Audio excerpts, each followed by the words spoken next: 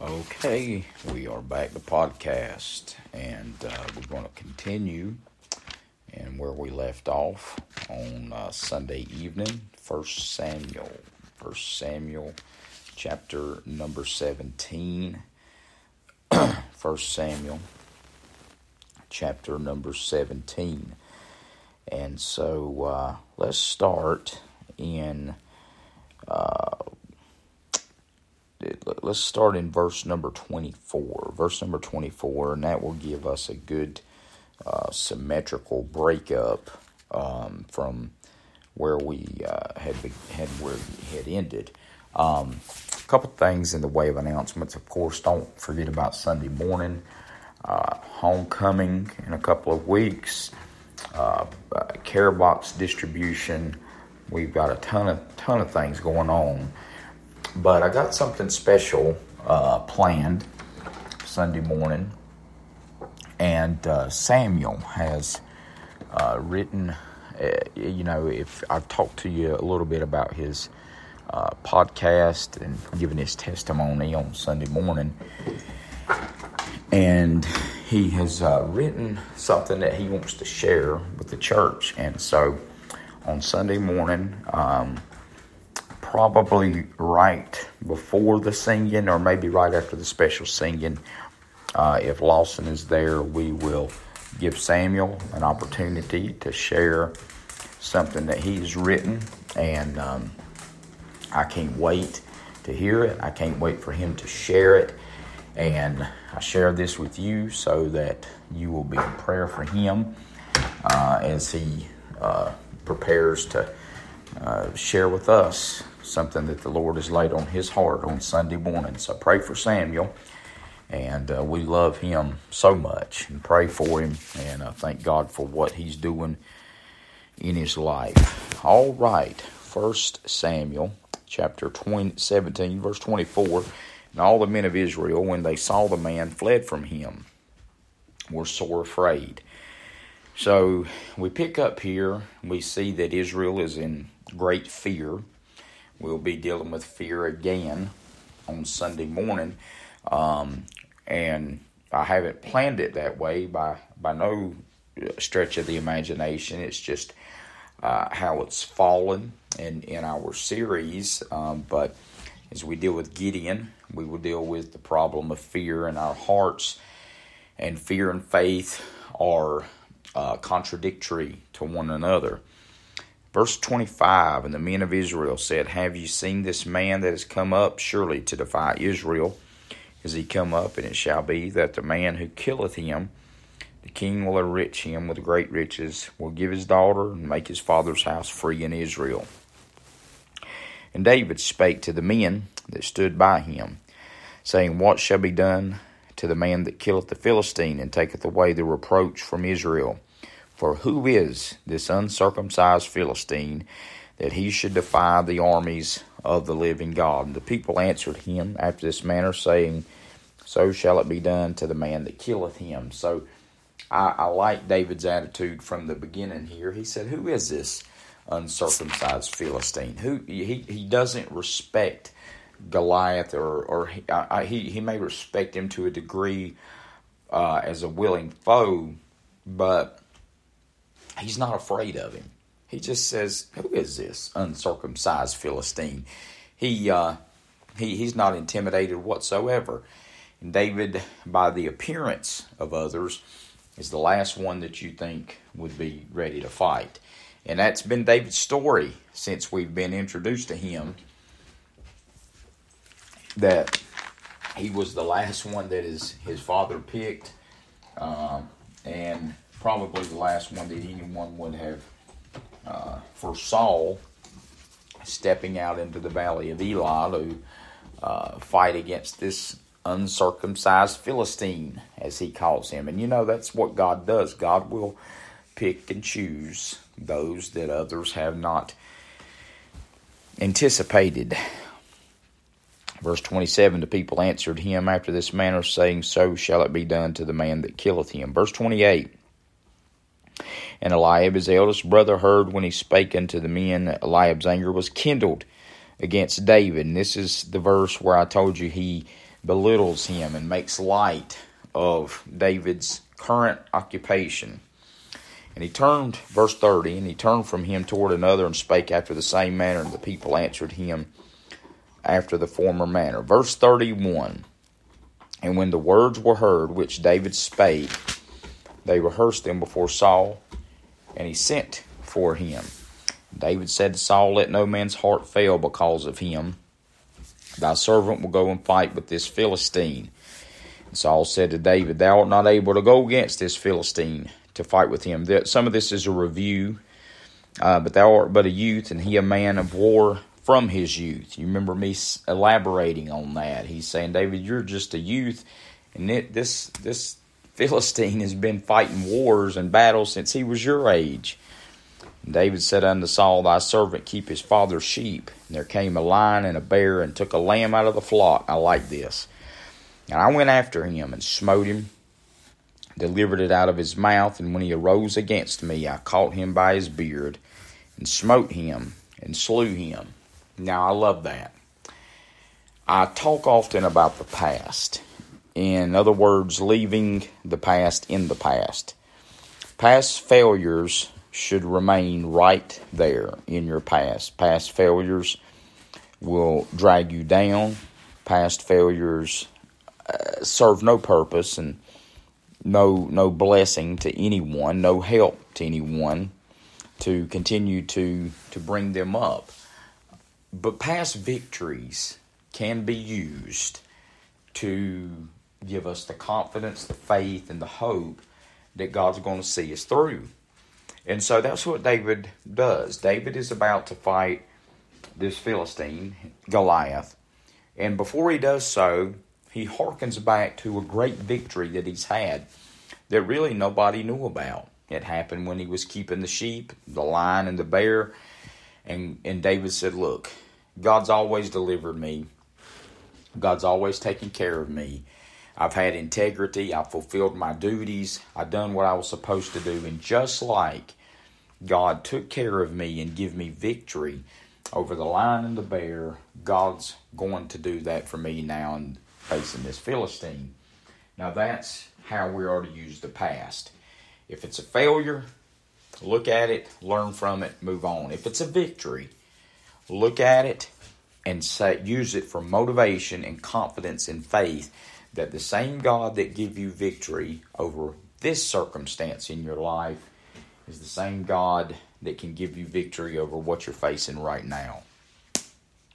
So, verse number 37, David said, moreover, the Lord that delivered me out of the paw of the lion and out of the paw of the bear, he will deliver me out of the hand of this Philistine. Saul said unto David, go, and the Lord's with thee. And Saul armed David with his armor, and he put a helmet of brass upon his head. Also he armed him with a coat of mail. And David girded his sword upon his armor, and he essayed to go, for he had not proved it. David said unto him, I cannot go with these, for I have not proved them. And David put them off. So, that's where we ended the last message. The last lesson is David had to shun, he had to depart from Saul's armor because David had not proven Saul's armor. Now, Saul's armor had been proven by Saul. Saul had been in many battles, but David couldn't go on what Saul used. David couldn't go on what Saul did. And you know, your spiritual life, I've seen people very old in age that their spiritual life was still tied in to their mother when she was alive, or their father when they were alive, he was alive, or a spouse who is tied into the spiritual life of each other instead of having their own walk with God. This armor had been proven, but it was Saul that had proven the armor. David had never proven it. And there's going to come a time where you can't be drug along by someone else and ride others' spirituality. You have to prove your own armor in your own walk with God. Verse number 40. And he took his staff in his hand and chose him 5 smooth stones out of the brook, put them in a shepherd's bag, which he had, even in a scrip, and his sling was in his hand, and he drew near to the Philistine. Been a lot of debate. God doesn't particularly tell us distinctly why he chose the 5 smooth stones. Perhaps it was Goliath's brothers, which was probably the most likely. Symbolically, 5 is the number of grace, and God's grace will be sufficient in this battle. But he took 5 smooth stones. He won't need them all, but he did take 5. So be prepared. When you go into battle, take more than what you need sometimes, and you won't run out. All right, verse number, he says, he's coming near to the Philistine. Verse 41, the Philistine came on and drew near unto David. So here they go. And the man that bare the shield went before him. So they're about to meet in the valley of Elah. And when the Philistine looked about and saw David, he disdained him, for he was but a youth and ruddy and of a fair countenance. So he's not just young. He looks kind of soft. He's a handsome young man. He doesn't look like a tough guy. And the Philistine said unto David, Am I a dog, that thou comest to me with staves? And the Philistine cursed David by his gods. So he's underestimating him as well. Philistine said to David, Come to me, I will give thy flesh unto the fowls of the air, to the beasts of the field. He's got a lot of talk, doesn't he? You know, the enemy always likes to talk, always likes to brag, always likes to make himself to be even bigger than what he is. And he's a giant. He doesn't really need any help enlarging himself, but that seems to be what he's doing here. He's making himself out to be a little bigger than what he is, and that's a bully. That's simply all he is a bully. And so, verse number 45, Then said David to the Philistine, Thou comest to me with a sword, with a spear, and with a shield. So,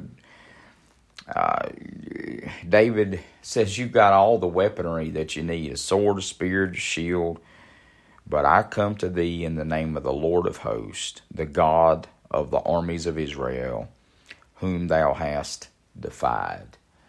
He said, You've come to me with all of this weaponry, but I'm coming into you in the name of God. Now you think about that. Here is the Goliath. Here's the giant. He's way bigger than David, much bigger than David.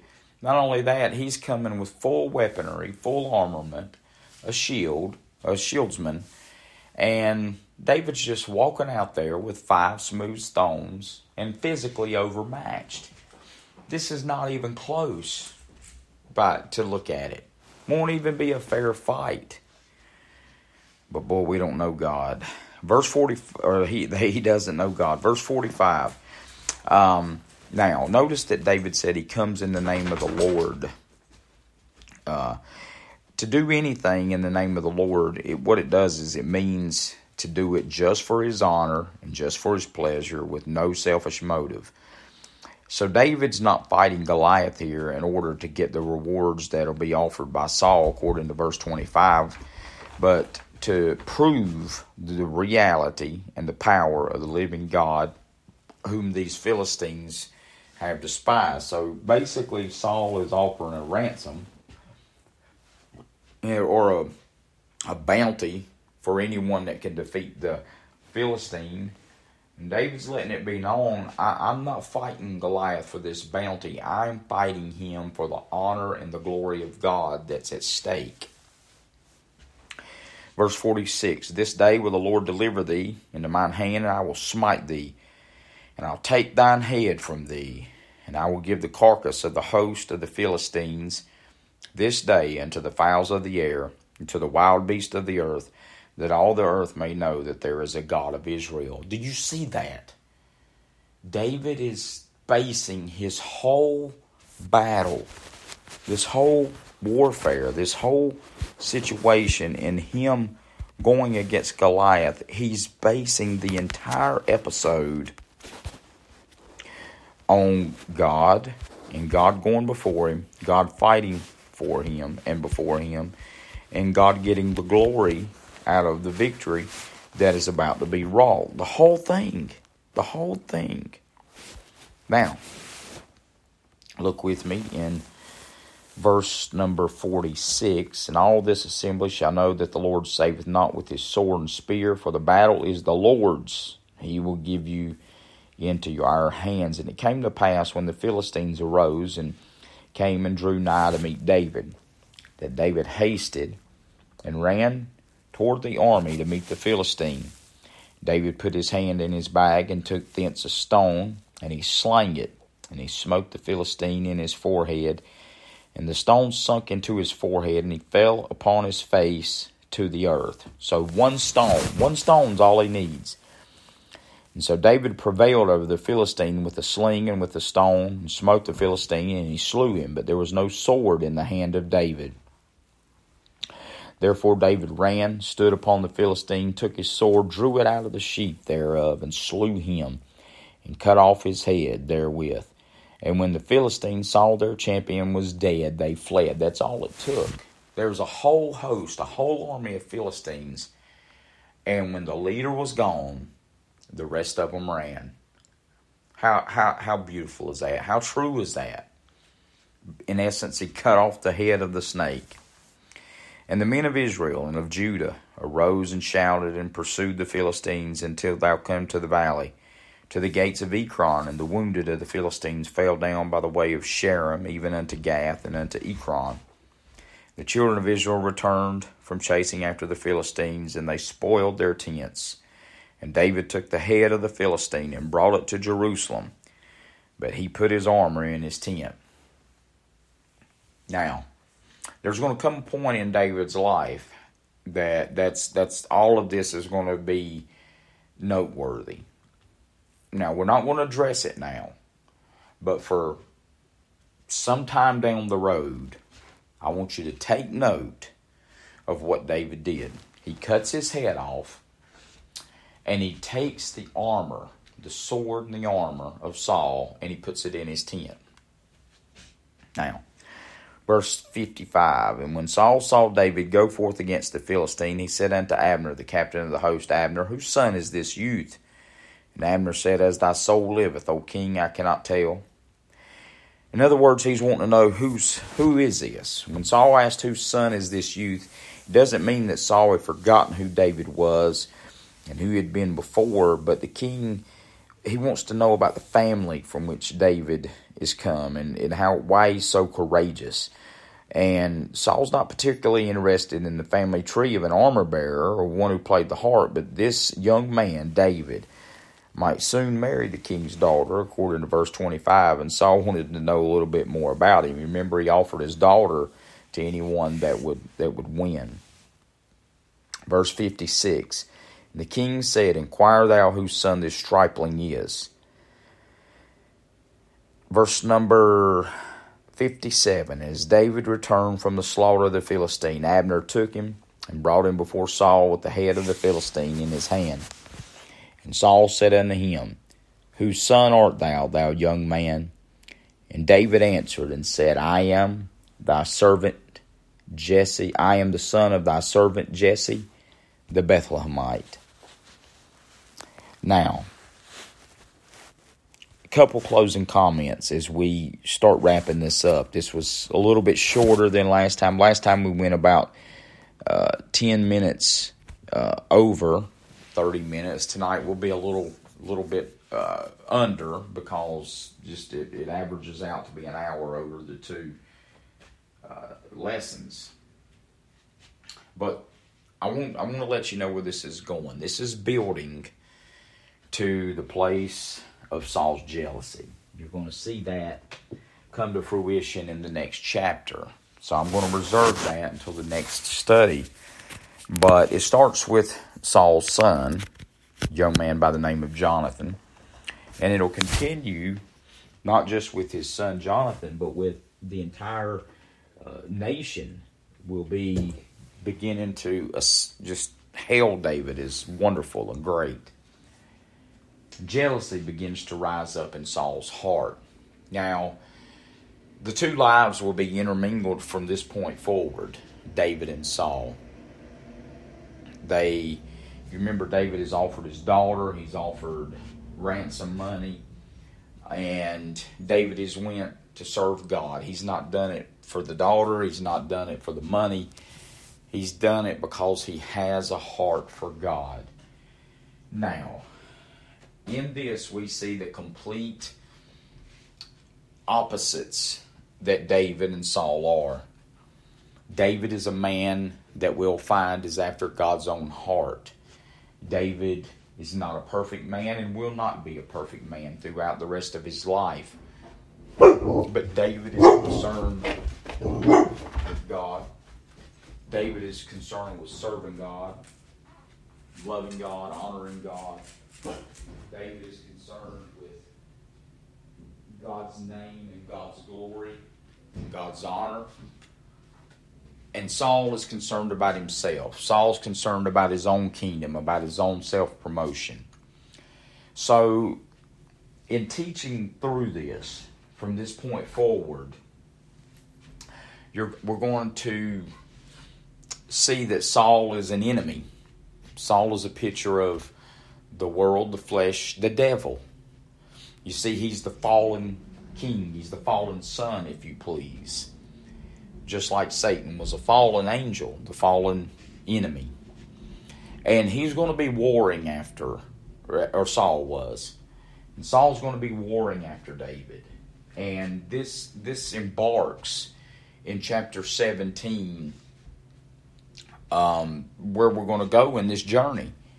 For much of David's life, from this point forward, he will be pursued by Saul. Saul will be a nemesis. Saul will be an enemy and a foe. And I'll show you the reasons next time of why that became to be so. But it boils down to jealousy and envy and pride and ego. And it's important to keep these things out of our hearts, to focus like David on serving God, to not stay mad and bitter and angry over something that happened last week, last year, last month, 10 years ago. But to look forward, to face enemies head on, and to face enemies and what comes against us with the purpose of God getting glory out of the victory. Not because we want to live victoriously, not because we want to say we won victory, but because God will ultimately. That's why God gave David that victory. God trusted David's heart. Now you're going to find that there's going to be times when David fails mightily, and we will go into those things in detail. And in my life, I've often wondered this. You know, I've often taken note of it. I've seen it. I've built messages. I've built ministry around it. How God's not interested in our perfection.